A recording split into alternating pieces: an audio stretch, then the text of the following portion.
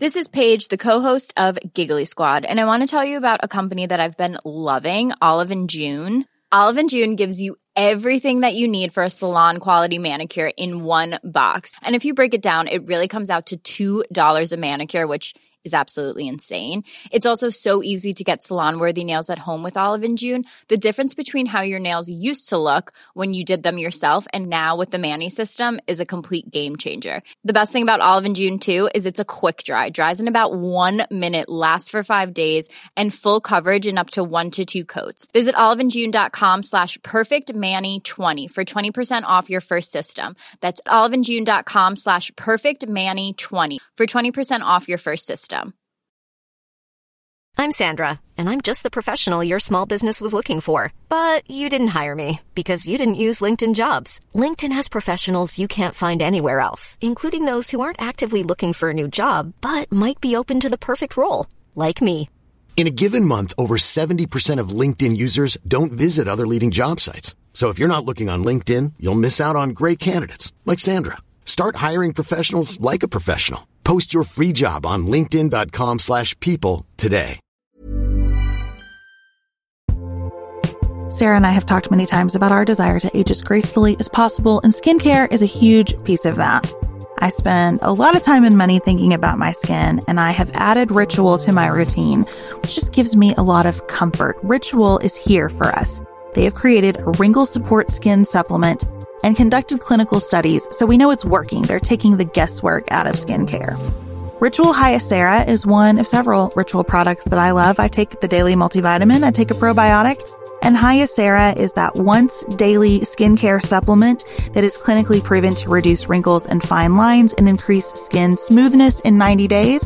I recently met a friend for the first time in person as opposed to online, and we were discussing the fact that I am 43, and she said, "I cannot believe how young you look." And I thought, thank you, Ritual, for that. Start Hyacera to help minimize wrinkles without compromising on clean science. Hyacera from Ritual is a clinically proven skin supplement you can actually trust. Get 25% off your first month for a limited time at ritual.com/pantsuit. Start Ritual or add Hyacera to your subscription today. That's ritual.com/pantsuit for 25% off.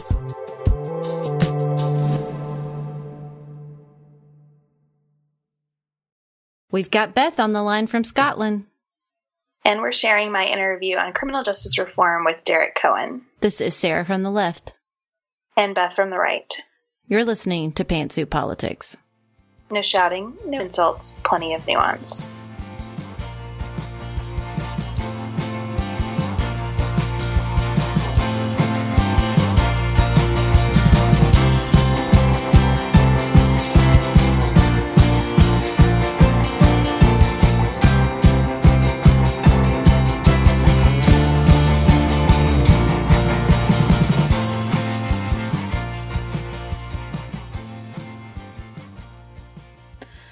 Today we're going to do a quick update on the situation in London, share Beth's interview on criminal justice with Derek Cohen, and talk about something besides politics and the heels.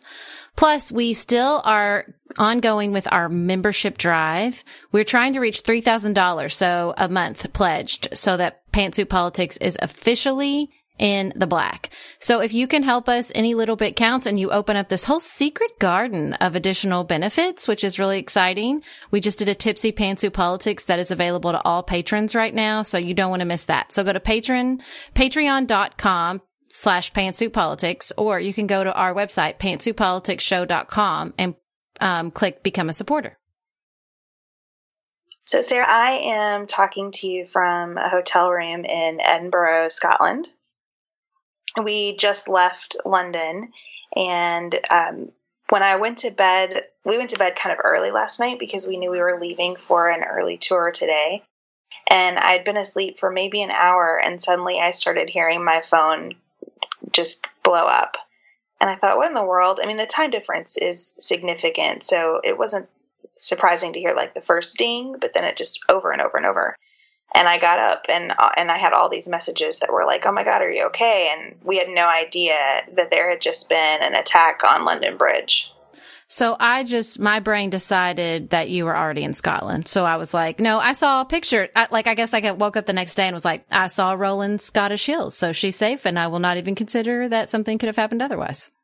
Yeah. Well, it was really weird to start digging into it and realizing that it happened. We stayed in Southwark while we were there, which is right by London Bridge. The night before it happened, we walked through Burroughs Market where the stabbing took place after the attackers plowed their van into people on London Bridge. It is such a nice area, and it's horrifying to think about. I mean, so Borough Market, it's like there's this grocery store that you walk through and there are just baskets of fresh produce everywhere. There are lots of little pubs. It's just a very kind of up and coming area. Chad likened it to OTR in Cincinnati, where you can tell that it's been there a long time and it's been sort of revitalized. So it's just it's almost hard to imagine that it went from being this peaceful, fun, chill place where we were to the scene that took place there. And so yesterday, they had 3 attackers, 7 people were killed and like 28 people were injured. Is that right? That matches what I heard most recently, although it seems like they're trying to be very careful, at least on the BBC reporting of it. You keep getting a sense of like, here's what we know right now. We're trying to be precise. We're not going to get ahead of ourselves. Yeah. Well, and what bums me out about it, I don't know about the coverage there, but the coverage here is basically all about what Donald Trump has said and tweeted. And, I just don't think that's the point right now. That has definitely not been the coverage here. The coverage here has been, to the extent that it's been political, it has been about how will this impact the upcoming election. Should they have the upcoming election or should it be postponed? Theresa May suspended campaigning today. It's June 8th, so it's just a couple of days away. Wow. But the mayor of London, I watched a pretty extended interview with him this morning. Something that he said that I really liked. I don't get what I'm seeing from the United States about his statements because just scrolling Twitter, which I haven't done a lot of today. I mean, I was up in the Scottish Highlands, so we tried to pretty well unplug. But just from what I've seen, I feel a sense of criticism of London's mayor, which is hard for me to understand because I thought his statements this morning were so thoughtful. He said, just as terrorists are constantly, the question posed to him is, what do you do about this, right? If somebody's willing to just plow their vehicle into people, how do you prevent that? And he said, just as terrorists are always adapting their ways, so are we in law enforcement. And we're constantly working on it, and we do not accept this as normal. So I don't know where the sense of sort of appeasement that seems to be coming through in U.S. media is coming from, but it's definitely not what I've seen here. Well, what bothers me so much about sort of the criticism of him and the intense coverage of Trump's statement is, for one thing, I don't think it's appropriate for the president of the United States to get on Twitter and start attacking the leader of a city that was just had a terrorist attack, which is generally, I don't think that's an appropriate thing to do. There seems to be, I know this is the understatement of the century, but no recognition of sort of the power of his soapbox and how it should be used very responsibly. So that bothers me too. And to use this tiny little part of what he said, and there's no assumption or giving of the benefit of the doubt that, of course, this man who lives in this city and whose citizens he represents were just killed cares as much, if not more than anyone, about making sure that safety comes first and that people aren't in danger. And this so soon after the Manchester attack, it's just so upsetting. And I think, why can't we give him the benefit of the doubt? Or just watch the whole interview, because he's angry. I mean, it's clear that he cares about this. And I don't, it's interesting to be here to see the BBC coverage versus being in the United States and seeing the tiny threads that are pulled out. Well, and what's going on with the coverage generally of the election up until the attack? Because my husband was saying he's been following Rob Delaney on Twitter, who is an American comic who now lives in London and films a show called Catastrophe, which we've talked about on the show before and I highly recommend.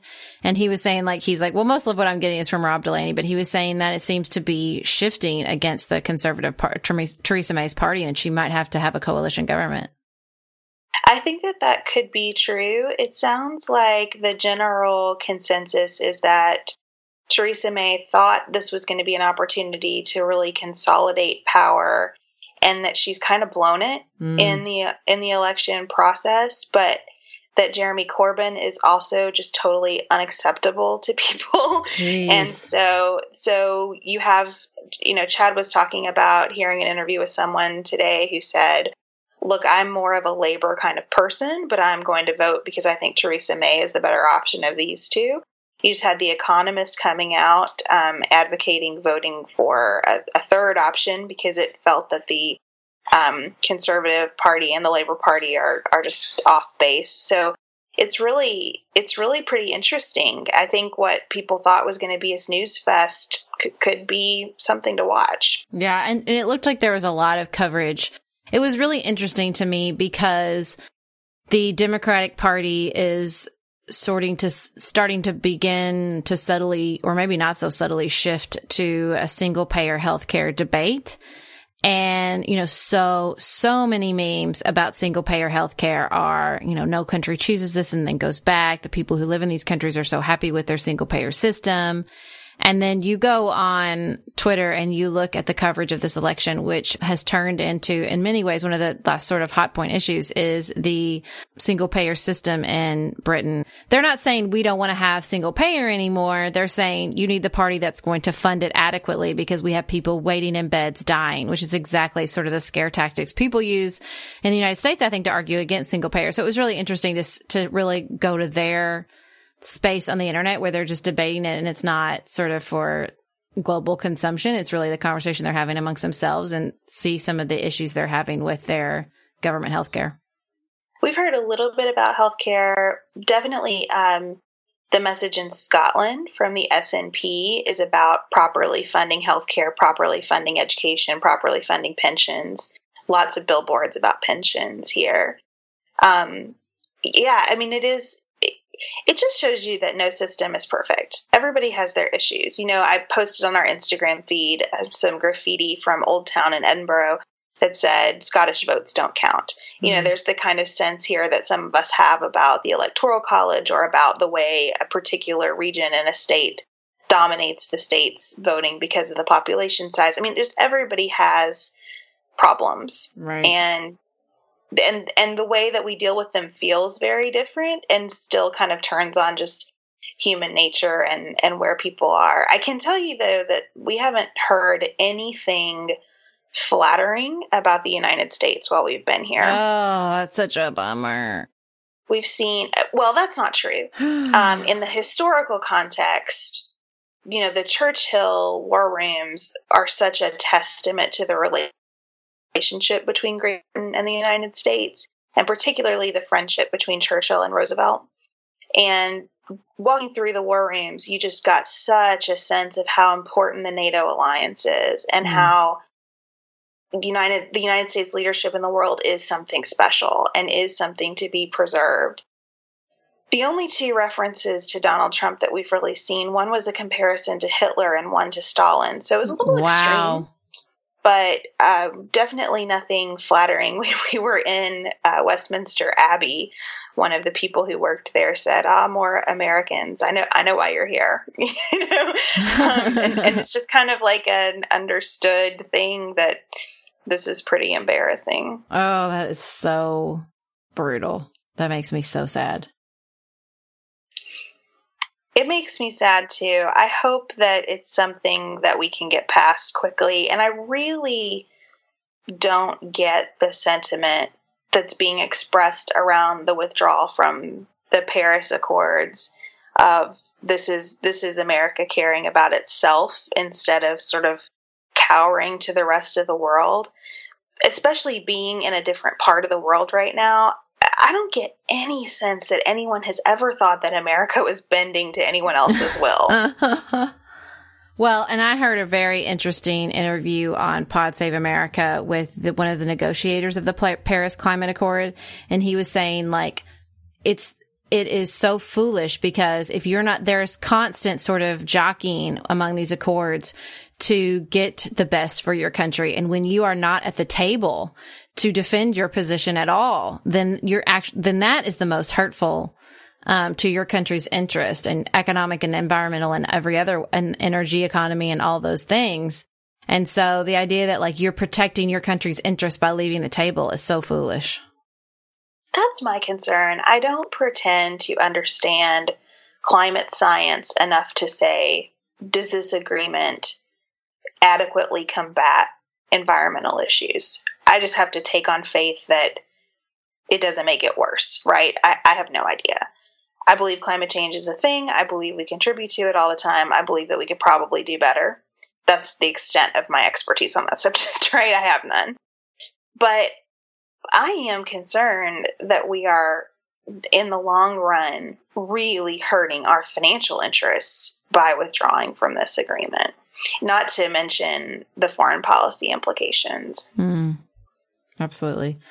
Considering that there's been a lot of news between the Paris Accords and the London, we have lots of fertile ground for compliment the other side. I guess I'm going to compliment, even though this is the sort of lightest of subject matters regarding all the different news that's taken place. I like the way he handled this a lot. And I wanted to compliment this person because we're going to speak next week when Beth is back stateside about, the recent PC controversies regarding, Kathy Griffin and Bill Maher. And I really like the way Ben Sasse handled the Bill Maher thing where he said, I wish I'd thought quicker. I wish I'd just not sat there uncomfortably and said, I should have said something and I should have said this is unacceptable and ended the interview. Like, I just appreciated his honesty with because the truth is we've all been there when somebody said something really, truly racist and you're like so kind of in shock, you don't even know what to do. And so I kind of appreciated him just acknowledging that. I agree with that. And I don't have an ounce of cynicism about the gap in time that it took for him to get there, because we do this podcast, which is, I'm sure, a lot less pressure than being on live television. And I always think of 15 things later that I wish that I had said in the moment. So I have total grace for him on that. My compliment is for Mark Warner, who I think is handling the Senate investigation into the election and all of the intelligence issues pretty admirably. I also saw a small clip of him being interviewed this morning about what happened in London, and he was emphasizing the way that we embrace the Muslim community in the United States, and that's why we have less radicalization than is happening in Europe. And so I thought that struck the right tone. One other thing I wanted to say about London before we move on is our listener Eric, who always challenges me to think about things from the more conservative angle, sent a tweet from Ben Shapiro today that said that Trump's tweets really give the left something to talk about instead of talking about radical Islam. And I get that. I don't think I struggle with the left, right, and the right, because that's kind of the definition of no nuance about things. But I get the sentiment. We just turned off the BBC before you and I connected, and there was a woman who was saying that the people who did this, and this was just a regular person who was interviewed on the street. Should the people who did this say it's about religion? It's not. If it weren't religion, they would come up with another excuse. She said the people who do this are just violent, and they're cowards, and they're looking for ways to make themselves relevant in the world. And so don't let them hide behind religion. And I thought that was a really brilliant way to talk about this. And I understand the people who say we've got to confront that this is all attached to radical Islam. Fine. But I think this woman's right. and just as I would not allow the person who did the Portland stabbing to claim that it has anything to do with the God that I worship, I just think we ought to be careful about saddling other faiths with that. So up next, we're going to share Beth's interview with Derek Cohen.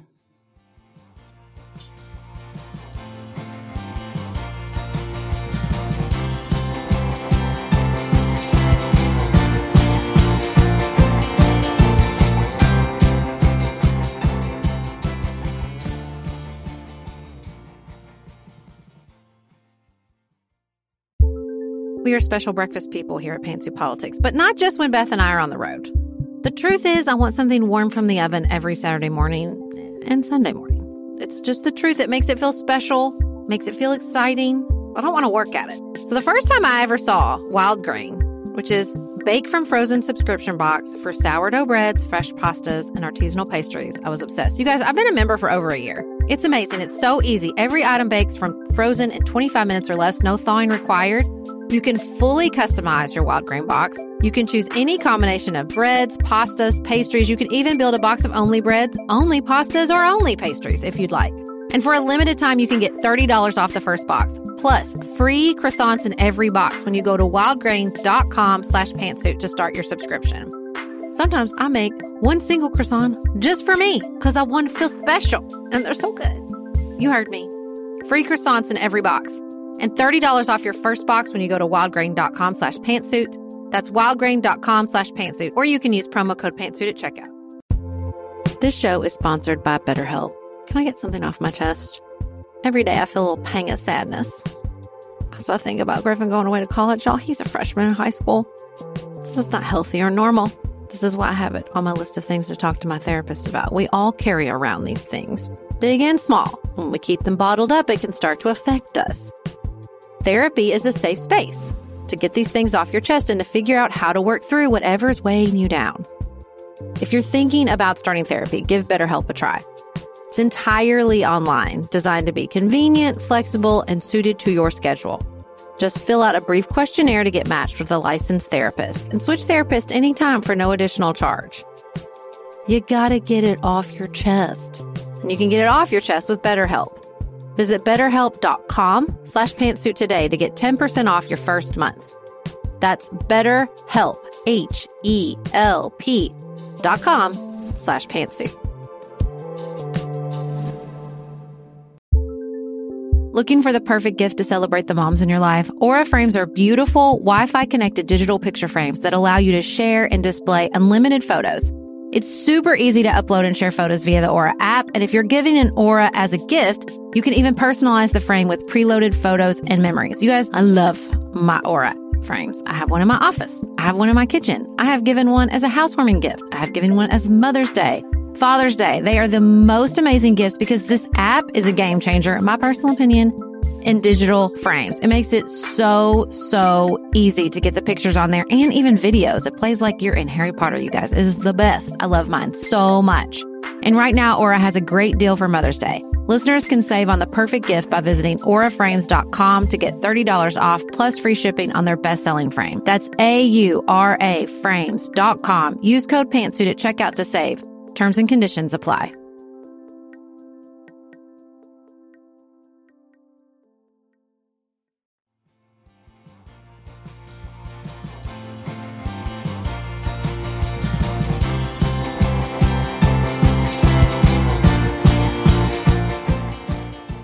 Yeah, if you don't mind to just kind of go through who you are and what you do and your experience. Sure. Well, I'm Derek Cohen. I'm the Deputy Director for the Center for Effective Justice at the Texas Public Policy Foundation. And we are the ones who started the Right on Crime campaign. As a Deputy Director, I oversee our operations both here in Texas. We have 6 policy staff here in Texas. We have 3 staff that do national communications. And then we also have 6 individuals who are state-level directors in states other than Texas as part of Right on Crime. My experience, I did my bachelor's at Bowling Green State University in Ohio. I did my master's and PhD at the University of Cincinnati. And, coming up through there, I was kind of all over the place in terms of substantive subject matter, everywhere from corrections to policing. I worked for the Corrections Institute. I worked for our Policing Institute. But all of them had a very common thread of the application of policy. So it was the natural progression to why I'm doing what I'm doing now. And Debbie asked me to ask you to mention all of the different departments that you've consulted with. She mentioned that you've done gang work, and it seems like you have a real breadth of experience in criminal justice. Sure. And so, it's hard to say as far as departments on the Corrections Institute side, because obviously we worked really, worked very closely with the Ohio Department of Rehabilitation and Corrections. But, that was more of a subcontract capacity. Now, in the Policing Institute, or the Institute for Crime Science at the University of Cincinnati, we did basically violence suppression would probably be the best way of the most accurate way of saying it, in New Orleans, in Detroit, in New Haven, Connecticut, places that aren't exactly doing too hot and then obviously in Cincinnati too, but that aren't doing too hot in terms of gang violence. What that's doing is basically taking a model, the don't shoot, the David Kennedy philosophy on suppressing gang violence in terms of basically putting downward force on a criminal network. And when I say network, I mean that is a specific term of art with nodes and individual components, basically being able to suppress that network through certain focal points. We basically facilitated with the police departments building that network, finding out what that network looked like. I mean, because they have this intelligence already, but taking that intelligence, being able to put it into a graphic that's easy to be understood, and then saying, okay, well, this is clearly the common point. Let's eliminate this common point. And usually the network crumbles. And the way you do that, though, is you say, okay, look, we know that we're pulling your guys in for jaywalking and maybe theft or maybe public intoxication, these low-level offenses. We're not going to go ahead, we're not going to throw the book at people of your criminal network, for those violations. But so help us. If you start shooting, you start robbing, you start hurting, you basically start causing chaos, we are going to pull the jacket on every single case that we have on you, from stealing a Twix bar down at the convenience store all the way up to armed robbery. We are going to hit you with the maximum amount of each one of those, and we're not going to do that in cooperation. We're also going to do that in cooperation with the feds as well. So you're going to have some racketeering statutes or some racketeering charges on top of that. So here's an option. You can get out of this gang lifestyle. Here, we'll point you towards, some social service providers and help you get out of there. Or again, if bullets start flying, you're going to be going away for a very, very, very long time. And that's how you dismantle those networks. The only problem is they have basically, those are usually ran as pilot projects in short term, but it's really something that needs to be a concerted strategy, for 5 or more years. But rarely do these things last more than 2 or 3. And so you really never see the fruit. And again, this is my opinion. You really never see the fruits that this program's capable of. Your first question was one of parallel jurisdiction. You asked what's the difference between federal, state, and local criminal justice systems.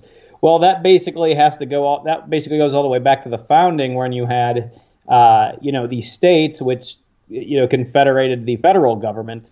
And the federal government was tasked with enforcing laws that applied to the several states. Though the police power, and this is one of the important things because this informs a lot of work that we do and a lot of work that happens throughout the country, is that the police power wholly belongs to the states, and that's never been in dispute. Lines nowadays are a little more grayed than before, but with the police power belonging to the states, what do you do in cases where multiple states have the equal application of power, or one state aggrieves another? Well, to do that, or to take care of questions like that, that's why they made the federal system, the federal criminal justice system. And not only that, but any sort of transnational crimes would also have to run through that as well. So the federal system got a little off kilter. And let me pause right there and go back to, you also mentioned local. So most states are divided, all states are divided into counties, and each of these counties are the entities that can apply criminal justice at the local level. And then obviously they can also form cities within those counties as well, and that happens differently in different states. But the counties are usually the ones that are seen as, absent cities, the ones who are the local arbiters of criminal justice. They're the ones who at least have the common law judiciary. They have the sheriff's office. They also, almost uniformly run the jails no matter what state you're in.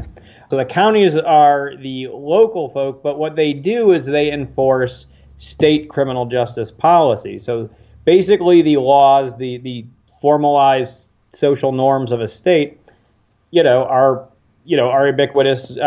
You're from Kentucky. They're the same in Covington as they are in Paducah, as they are in Richmond. So the local entities then tasked with enforcing them, and they can, again, interpret them within the boundaries of the discretion afforded them. They can interpret that as they see fit. The reason where things start to go off kilter from the federal perspective, or from the federalism perspective, I should say, is we get into these issues of the federal government taxing states, which, they are well within their right to do, but the federal government taxing states and then putting conditions on returning that money through the forms of grants, through the forms of compliance incentives, whatever the case may be. You're a lawyer, so you know as well as anyone else, the federal government can't say, okay, Boone County, Kentucky, you have to do this. Or, okay, state of Kentucky, you have to do this. But what they can say is, you will do this, or we're withholding 5% of all Bureau of Justice assistance grants, or we'll give you more access to grants if you get some sort of record sealing or orders of non-disclosure or some sort of expunction statute. And that's where it starts getting a little discombobulated, and that, unfortunately, is in the purview of the federal government, but it tends to lead to more, I'd say, how do I put this diplomatically? Things that have a lot of window dressing, but don't have a lot of chops when it comes to the policy itself. Most specifically, you're hearing a lot of talk now about the REDEEM Act that Rand Paul and Cory Booker are putting out. And while it does address certain elements of the criminal justice system that actually should be taken care of and do need to be taken care of, we're talking about, combating gender disparities in the federal system among juveniles. Well, in the federal penal system, we have all of 22 kids in the federal system. And even with the grand scheme of all prisoners in the federal system, maybe 6% are female. So we basically have, maybe 2 girls at most in the federal system. So I really don't understand what the purpose of some of that particular legislation is. But the problem is all the other elements of the REDEEM Act are done through that cooperative federalism model that we've talked about before. Now, are you with me up until this point? Yeah, I want to stop you for a second and ask a question. Sure. So you talked about how states make laws and states entrust local governments to enforce those laws. It's a little bit different with the federal government vis-a-vis the states, right? We're not expecting state troopers to enforce federal criminal laws. So can you talk a little bit about that enforcement mechanism, or are we? And if we are, is that where the conditions on funding come in? I think this is really important as it relates to 2 issues that I know our listeners are interested in. The first being sanctuary cities, and the second being marijuana. Well, can I do that in reverse order, especially starting with the marijuana? Because if you actually look at the deputizing of state or local entities for the enforcement of federal law, marijuana brought that to a head right from the get-go in California. 2005 Gonzalez v. Raich, basically the court case where Attorney General Alberto Gonzalez was basically saying we're going to enforce federal law in the state of California after the state of California had already legalized marijuana, or at least, strongly decriminalized marijuana. So what the federal government was doing was partnering with sheriffs, and these were sheriffs that were not necessarily in support of marijuana legislation reform, and they were making arrests and doing seizures and forfeitures and sending people to federal facilities for violating federal law, even though state law was at least silent, if not explicitly condoning the behaviors that they were doing. So marijuana really brought that to the head. Now, it's different how that can work, though, because you have the Prince decision, and the Prince decision simply says that, hard stop, bright line rule, the feds can't tell locals what to do. So you mentioned sanctuary cities. This is where this comes in. And I don't know how much you follow the Texas legislature, but I was up till about 1:45 in the morning. Our sanctuary cities bill just went through earlier this week, and we'd come back to that, but more on sanctuary cities more generally. is that if you look at sanctuary cities, and it has to say that there really is no commonly held definition of sanctuary cities. Generally, what people are referring to is that the local authority, not the state, but the local authority, the subsidy of the state entity, is telling the federal government to pound sand when they say, you have so-and-so, you have John Doe, or if you have them, please do not release them. We'll send somebody there to pick them up, or make sure if you do release them, you release them into our custody. And what was happening was some of the more progressive and liberal local entities, Travis County, Texas being one, where Austin is, basically told the feds to pound sand. Now, here's the most unpopular thing about the whole sanctuary cities debate from a conservative perspective. The local entities are fully within their rights to comply or not comply with any ICE detainer. Because keep in mind, an ICE detainer has absolutely no force of law. It is simply a gentleman's request that you do not let so-and-so go. When you're ready to let them leave the facility, you remand them into our being the federal government's custody. So the local entities are fully able to tell the federal government to go fly a kite because the federal government has no plenary power over the local entities. The federal government can withhold grant funds. They can withhold other forms of material support. Again, this is where a true conservative will then make the point that, well, maybe they shouldn't be getting handouts from the federal government to begin with, or if the federal government has more than enough to go around where they can pick winners and losers with those who take or do not take their policies, maybe we should be taxed less. Different story for a different time. But that's perfectly within their rights. Now, the unpopular part of sanctuary cities on the left that they don't want to admit is that the state is well within their limits, because you have to keep in mind that counties and especially cities, and again, when we talk about sanctuary cities, don't think of this as cities. It's not cities, they're counties. This is because, again, counties run the jails. So when we have counties, not complying with ICE detainers, the state government is well within its bounds to step in and say, okay, listen, now you must comply with ICE detainers, which to me really, don't get me wrong, I mean, in Texas, I think 99% of our counties or 99% of requests are honored in Texas anyway. The bigger thing is look at what that looks like from a limited government, somewhat autonomy, somewhat local control-oriented state, is that you're basically telling, or should I say handcuffing, local entities and how they're going to actually handle these complex federal issues. Now, there's obviously political hay to be made there. You'd have to be very obtuse not to see that.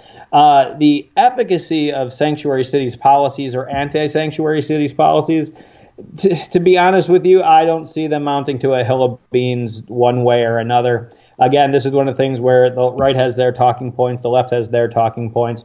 The right sees, or at least demagogues, so many of the people that come across the border as, people of bad hombres, if you will. And don't get me wrong, there are many who do. The problem is that is far from the plurality of the people that come across the border.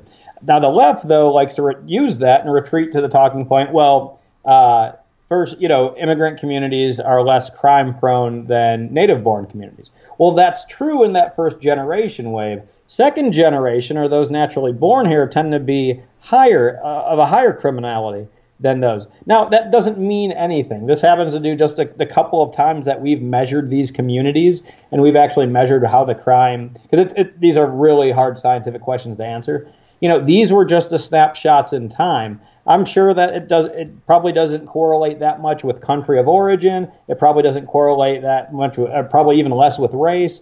What it is you do have some criminals coming over. You have criminals here. I think it's just a lot of political window dressing when it comes to the end of the day, and there's not that much going on either side of the debate.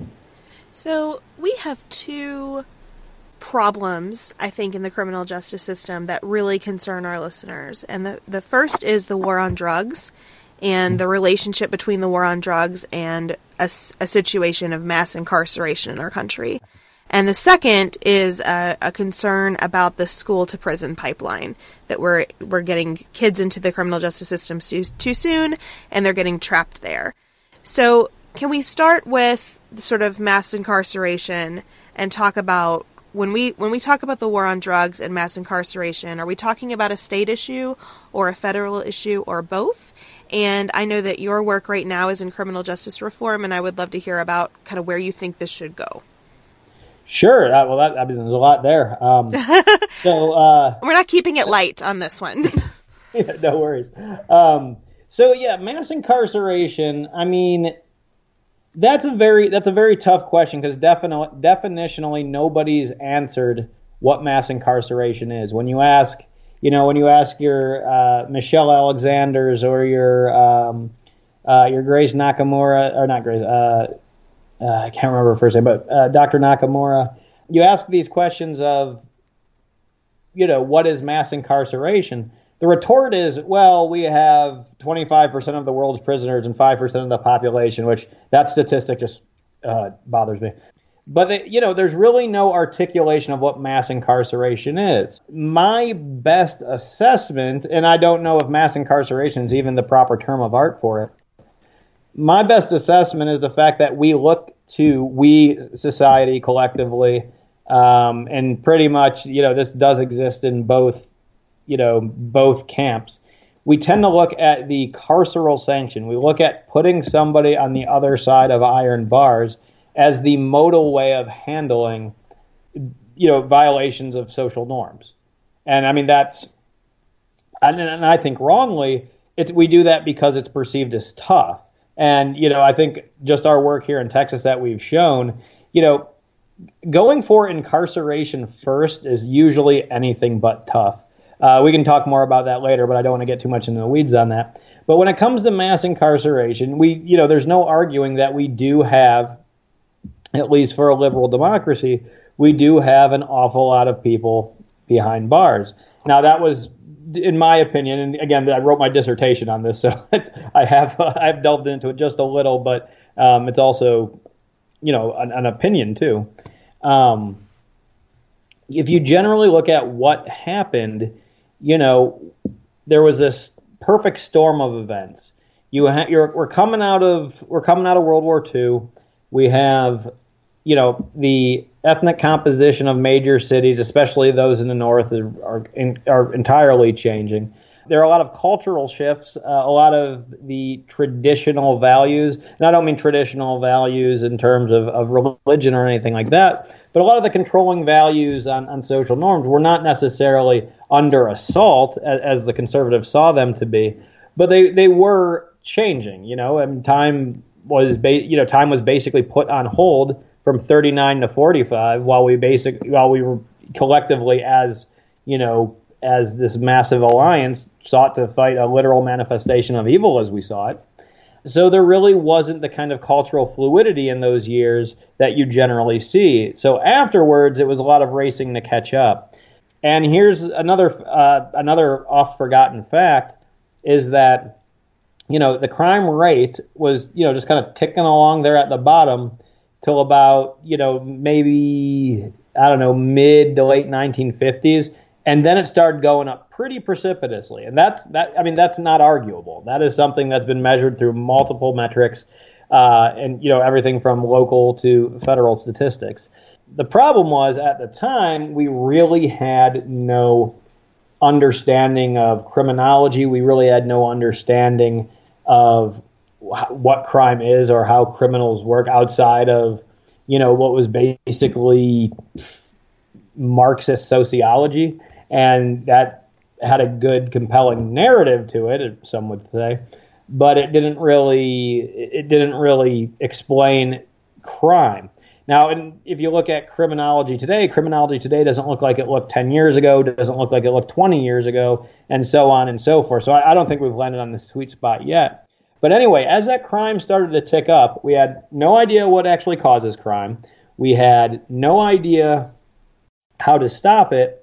And we had a class of conservatives, I wouldn't even say conservatives, but people of more traditional mindsets that thought their values were under assault. So that really didn't leave many cards on the table when it comes to addressing what was a very real crime problem, or what was a very, very keenly felt crime problem as well. So what did we start doing in the 1960s? Well, look at the campaign, and this everyone traces it back here, but this was kind of just dipping a toe in the water. This wasn't the cataclysmic event. Everyone traces it to the candidacy of Barry Goldwater. Well, Barry Goldwater ran, when he did his announcement speech, he ran that he was going to, he basically floated the first tough on crime message. He basically saw crime as a personal moral failing, which, even today, most theories of crime still have that at least as a central core, was an individual moral failing, and we are going to make it so that people that have that individual moral failing will not wish to act on it. The only way we can do that is by deterring them. The only way we can deter them is through harsher and harsher sentences. And so then you start seeing that rhetoric creeping into the body. Now, also during that time in the 1960s, where you had the ABA model penal code, where you had a general liberalization of judges in the decades post World War II. And again, that's not something where you just stuck your finger in the air like, oh, it feels liberal in here. That was something that was a very slow shift, but kind of followed the general culture at the time too. So you had that going on as well. And so now these conservative state legislatures and these, and what was tantamount to conservative Congress, especially during the Nixon era, they started saying, okay, well, we're just going to be tough on crime now. Back up a little bit, you probably know as well as anyone else what happened to Barry Goldwater. Well, he won the quote-unquote Solid South, the band of states, not including Florida, right there across the southern part of the United States. And they said, okay, well, this war on crime, and again, that's my term I'm just using as a, offhand, but this tough on crime approach, that is what's going to unlock the Solid South. In those states, we haven't had they haven't had a Republican elected since, the end of Reconstruction in the 1870s.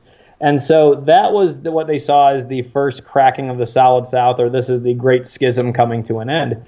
Well, the problem is that's a very limited perspective, because you fast forward 4 years, who won those states, after Goldwater?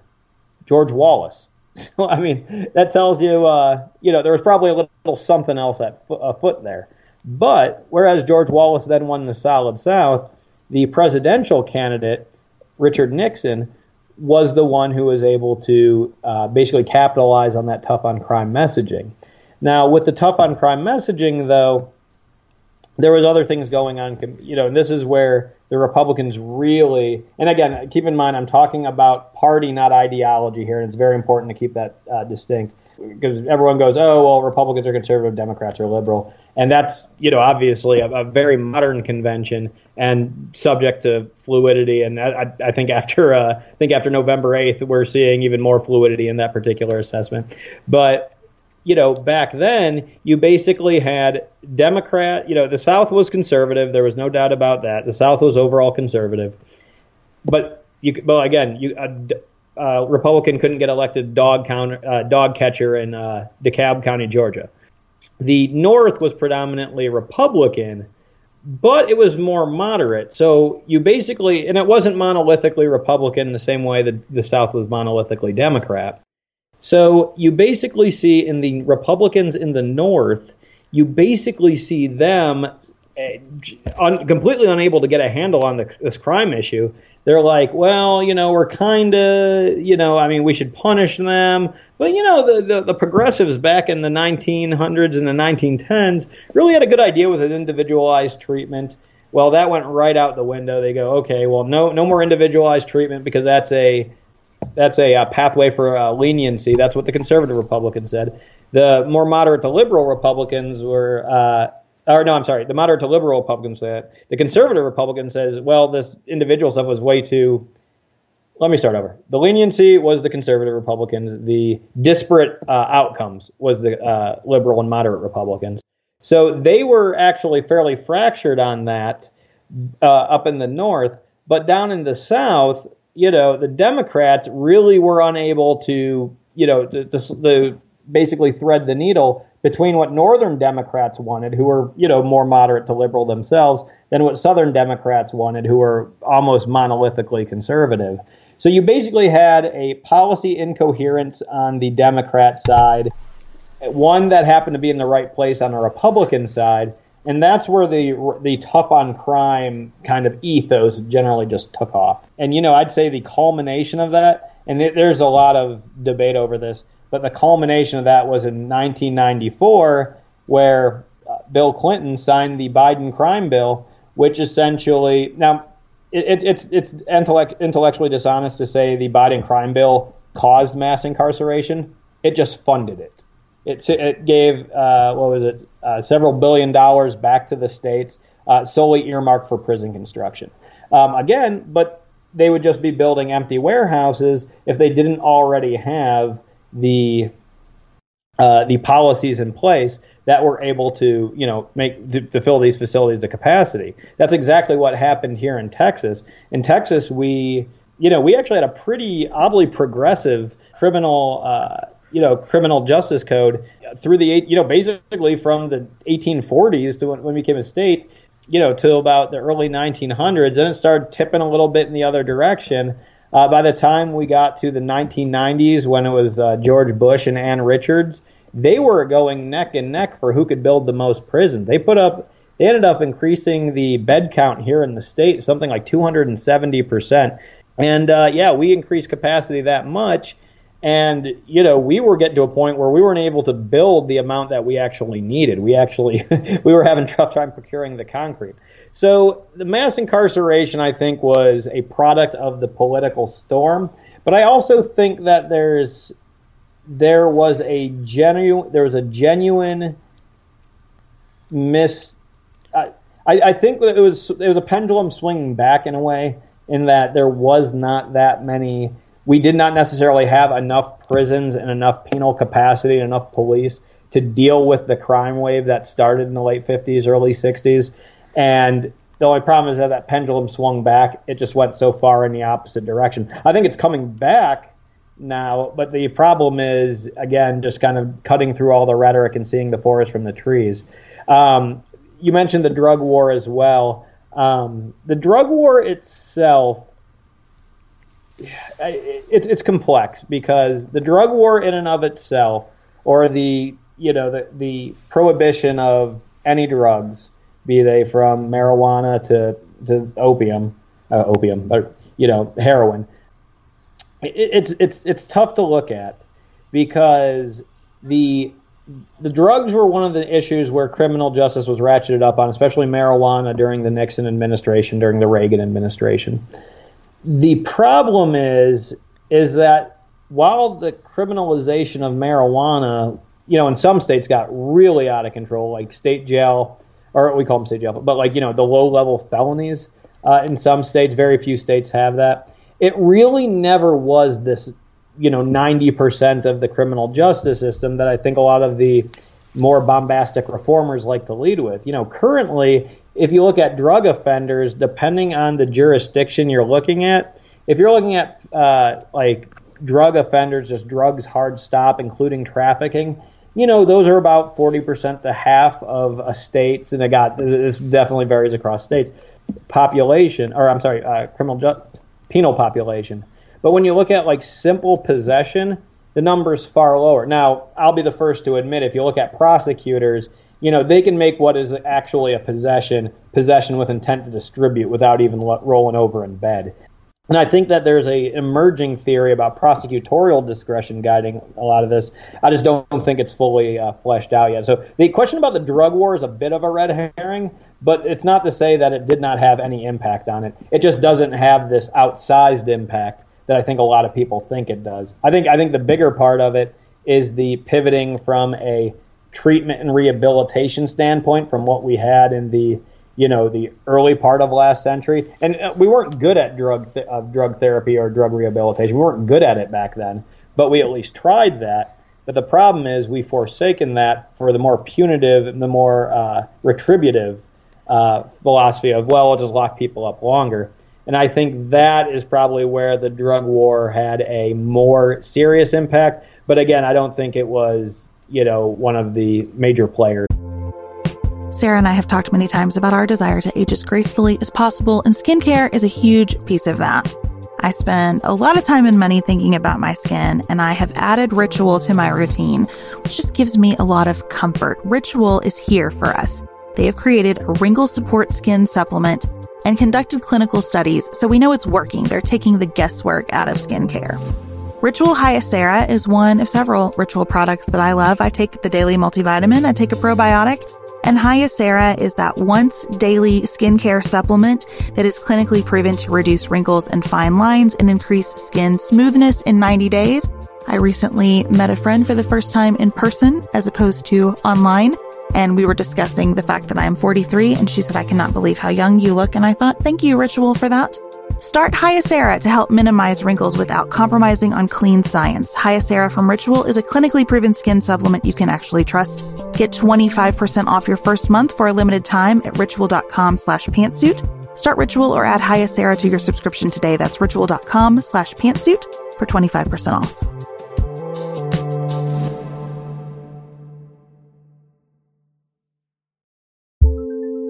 Do you want a bra that's sexy or a bra that's comfortable? Thanks to Third Love, you can have both. Third Love was started to take all the frustration, ick, and out of bra shopping. That's why they make solutions for every bra problem, aka problems. Their bras make it easy to bring back perkiness you haven't seen since high school, get smoothing you know where, and have straps that actually stay put. Designed at their headquarters in San Francisco and made from premium materials, they put every style through hours of wear testing on real women, including themselves, before it's given the stamp of boob approval. Comfort and support are guaranteed. Plus, whether you're a double A cup or an H cup, their virtual fitting room will help you find your perfect fit fast. And they've even invented half cups. No more feeling stuck between two cup sizes that don't fit right. It's time to get your problems solved. Visit thirdlove.com and get 15% off your order with code podcast15.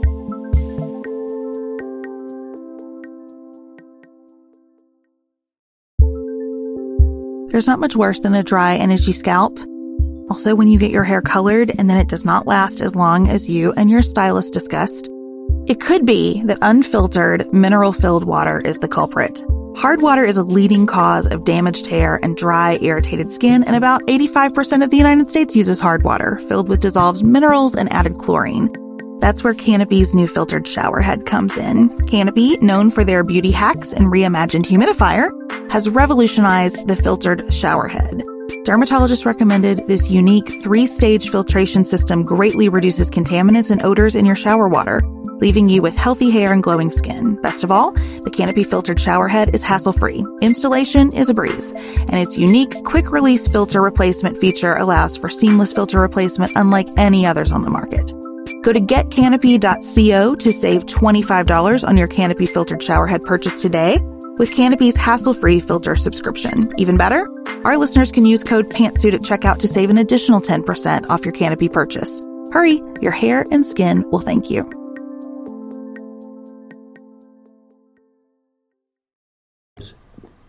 So can you talk about the reforms that you've been working to advance? Sure. Well, let me tell you I'll tell you a little bit about the Texas story. So we started. I work for a conservative think tank. We started in 1989, mostly dealing with issues of school choice, taxes, kind of the red meat issues for conservative policy nerds like myself. But we didn't start the criminal justice work until about 2005, Cap. And in 2005, again, keep in mind, this is 5 years into the Perry governorship. The Richards and Bush governorship just was an absolute arms race for facility building. We were building facilities at basically the speed that we were filling them up. And we get to 2005, and we're just at a breaking point. We couldn't get the cement to build the rest of the facilities just on a procurement issue, let alone to actually have to pay for it out of the budget, and the budget wasn't doing great that year anyway. So the Texas House was very conservative at the time.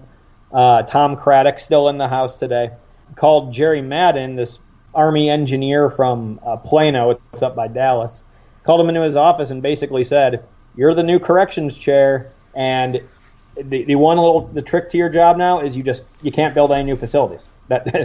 Do whatever you have to do. I'll support whatever you need, but you just can't build any new facilities. You want to shoot them in outer space? That's fine. We can't build any more facilities." And so Jerry was basically dumbfounded because what have we been doing with these people for so long? What are we going to do with them now if we simply have all these policies and these legal procedures that are set up to basically run that spigot right into that bucket, and that bucket being the carceral sanction, that bucket being putting people in prison or jail or whatever the case may be? How do you turn that ship after we've been doing this for 5 decades at this point? So he convened a group to start looking at what are the population drivers, where are we really seeing a lot of people coming to the system, returning to the system, failing to successfully exit the system.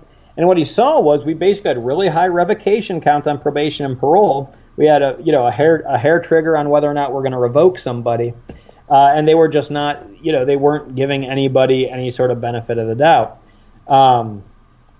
Conversely, with probation and parole, the more reform-minded and the more bleeding heart, quote unquote, probation and parole officers were letting individuals stack up multiple violations. They wouldn't drop the hammer on them until they had a rap sheet a mile long on probation violations. So it was the worst of both worlds. It was either you mess up once and you get the book thrown at you, or you mess up 100 times and that's a private facetious, but you mess up 20 times and you never get punished for it. So there's no negative deterrent. And so what people were doing was just basically revoking as long as there was space in the jail or the prison or whatever the case may be.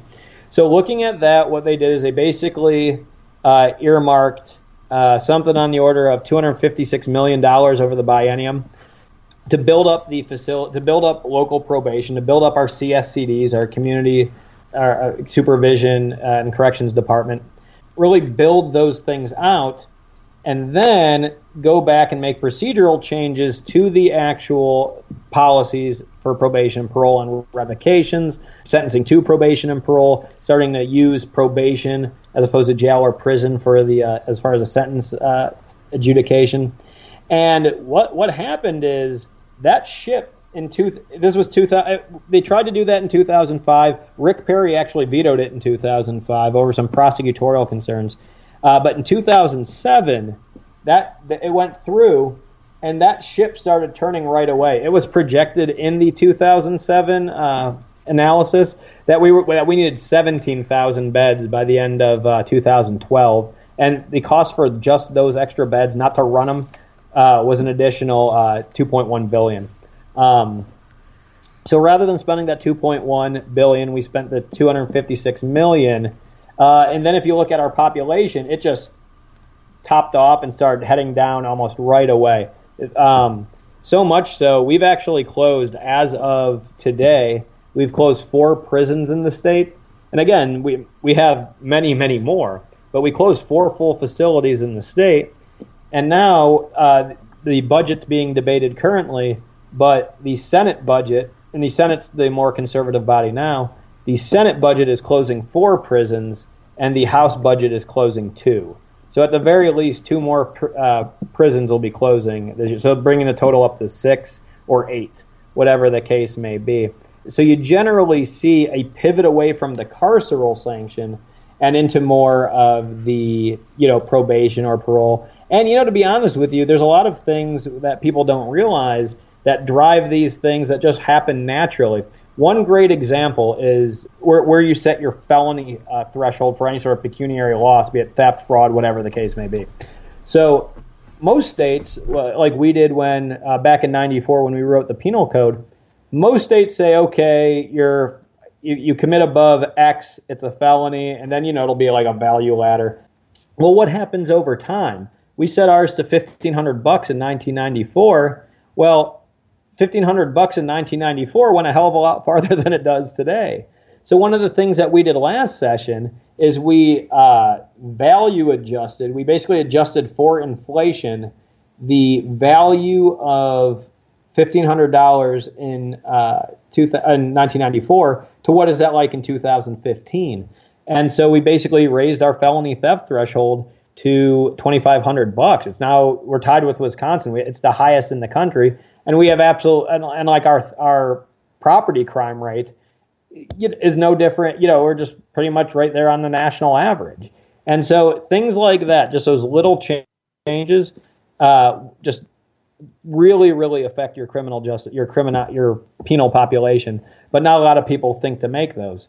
So yeah, just, that's the carceral angle. And we've done, we do things in policing, procedure, we've expanded to the point of we almost do everything in the criminal justice system now. So I'd be happy to talk about any specific part of it if you'd like.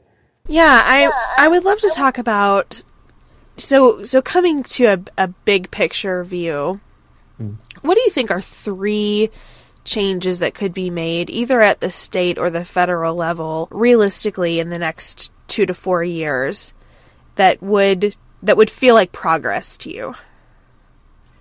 Well, to be honest, and again, this is going to be something that a lot of liberals probably won't want to hear. I think that Donald Trump should kind of keep going on criminal justice the way he has initially signaled.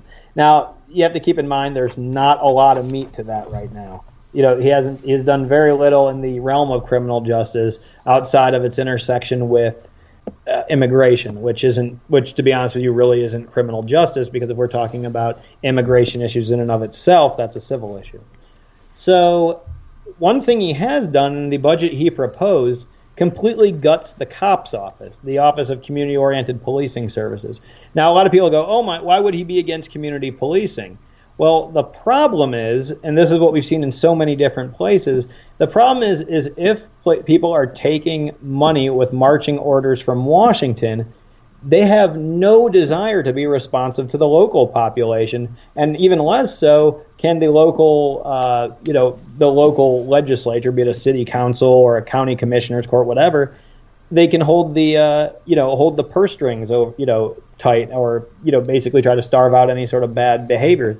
It basically usurps the democratic process at the state and local level because they're getting the money from the feds, and the COPS office was the biggest violator of that. Now, there's still the BURN grants, the Justice Assistance grants, that are basically used more for equipment than for salaries, but they can be used for salaries. But the problem is, again, with that, is that these monies that are passed to the state are never really tied with any sort of effectiveness or any sort of measurables that we can say, okay, well, this dollar, begat X, or we were able to, cut murders at 1 murder per, however many thousands of dollars we sent to the state. I honestly think that making criminal justice, and that's, hard stop writ large, criminal justice in all its forms, from the police to the courts to corrections, making that more locally responsible would do absolute numbers. And I also think that one of the things that needs to be done in terms of policing is this, and this is, the conservatives need help on the conservatives and liberals equally need help on this, because liberals do it from a labor perspective, and conservatives do it from a back the blue perspective. Police unions are out of control. They are absolutely out of control right now. I can just tell you a few examples here in Texas. We actually have a police officer that works for us. He was a 21-year veteran up in Illinois. He moved down here. He was the director of the Tarrant County Community College's Criminal Justice Academy, I think the third largest criminal justice academy in the state. So this guy knows policing and knows policing policy. He has been on the opposite side of the union establishment every single time he's testified. He testified in support of having a general police fitness standard. Again, basically saying people need to at least be able to run a mile in whatever it is, 10, 11 minutes. Because if you aren't able to pursue a suspect, or you aren't able to, to protect yourself if a suspect were to attack you, the only options you have left are lethal options. And so when it comes to these shootings, when it comes to all these other bad uses of force or even good uses of force that didn't necessarily have to be triggered, it's these fringe elements, the things like whether or not the police officer's in shape, are they given on-the-job training to stressful situations, things like that. Most officers can go, an entire career without drawing a weapon, but that doesn't mean that all get to. And so training all of them as if they will have to is something that's important. And, everyone thinks community relations in terms of policing is, well, have them in a parade and have them, do National Night Out. And it's so much more than that. I mean, when you and I were growing up, the police-citizen dynamic, the police-citizen relationship was so different. And that wasn't because, police unions didn't exist, but it was because they became less of such a hard and fast political entity that needed to be either placated or assuaged or that had any sort of force to it. And that's, I think that's where the big issue is, because the Democrats, like I said, Democrats partner with them on labor, Republicans partner with them on legitimacy, and it just they tend to be given a blank check. And I'm no friend of teachers unions either. Well, teachers unions aren't for students; they're for teachers. And just the same way police unions aren't for the citizenry, they're for police. And so that's what I think is one thing that we can address when it has to do with the perception. Let's see, you said 3. Not sure how many I gave you. I think that's 2. You're right. Less federalization. Watch for union. Oh, and then just to put a pedal on top of the union thing. You can substitute out police union for corrections officers unions in California and New York, and the argument's exactly the same. Look for any form of reform in either of those states. You will see official opposition from the actual unions. They'll key vote bills that'll be something that we've done here in Texas 10 years ago. And so it's a real bizarre situation. So anyway, the third major reform that I think people can do, and again, this is going to be the most abstract possible as far as something where the rubber hits the road, is the mentality needs to be reformed, because crime writ large is a behavior that is morally blameworthy. It commits moral opprobrium, in polite society, and we have to punish it. We punish it through prison, probation, parole. But why do we punish it? If you remember me saying, a lot of the rehabilitation, a lot of the therapy, a lot of the treatment, which again, not to impugn anybody that was making policy back then, we sucked at it. We were very bad at rehabilitation, whether it was drug rehabilitation. We were incredibly bad at criminogenic rehabilitation. We were like one step above, bloodletting and drilling holes in heads. But one thing that we need to do is we need to orient, once we have somebody and we are going to punish them, what does that punishment look like? Is the purpose of that punishment simply to inflict pain? Does it need to be solely retributive? Does it need to be solely to incapacitate? And don't get me wrong, incapacitation is something we need to do, but we shouldn't incapacitate for any longer than is necessary, and then necessary has more of a subjective definition. But what we need to do is we need to look at why we are punishing. We need to punish, in my estimation, we need to punish to rehabilitate. If someone's going to be locked up, they need to be getting treatment. They need to be getting therapy, whether that's drug and alcohol therapy, whether that's CBT, some sort of cognitive behavioral therapy to actually focus on these criminogenic risk factors that they have, or even if it's something as simple as learning a trade. Now, a lot of people say, "Oh, give somebody a job and they're not criminal." You teach a criminal to cut hair in prison, somebody that has these innate criminogenic traits, these innate criminogenic factors. You teach them to cut hair in prison, then you just have a criminal barber. That's the only difference with that. But being able to address the aforementioned traits and then have them go into a job, that actually does help. That actually does keep that keeps them from very insular from them recidivating. And the other thing that is part of that of why we punish, and we've forgotten this we've gotten so far away from this too.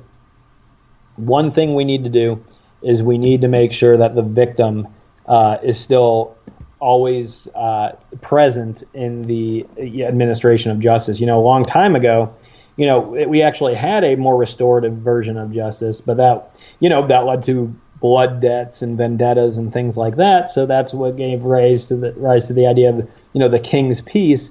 And any crime is a violation of the king's peace. Here it's a crime against the state.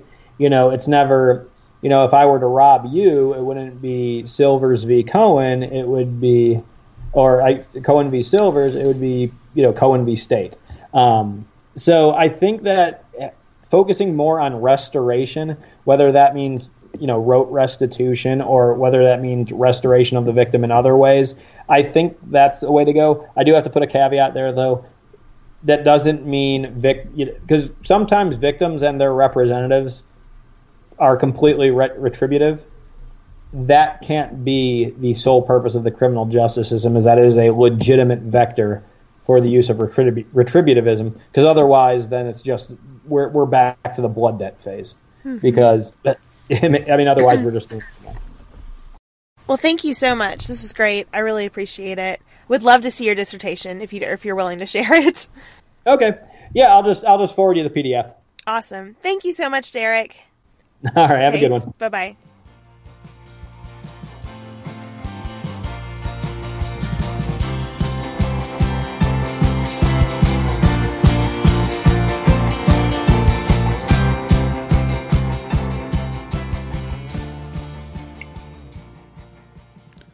So, Beth, what's been on your mind this week besides politics? It couldn't be the beautiful travels you're taking right now. Yeah, it's been hard to stay in touch with politics, really, because we've had such an interesting time. One thing, so let me tell you about today, I guess. We've been in the cities. We woke up today and took a drive up into the Scottish Highlands. And so we went through Glencoe, and you see just all of this land that's been basically untouched. We saw where they filmed Skyfall. Oh, cool. And where part of Harry Potter and the Prisoner of Azkaban was filmed.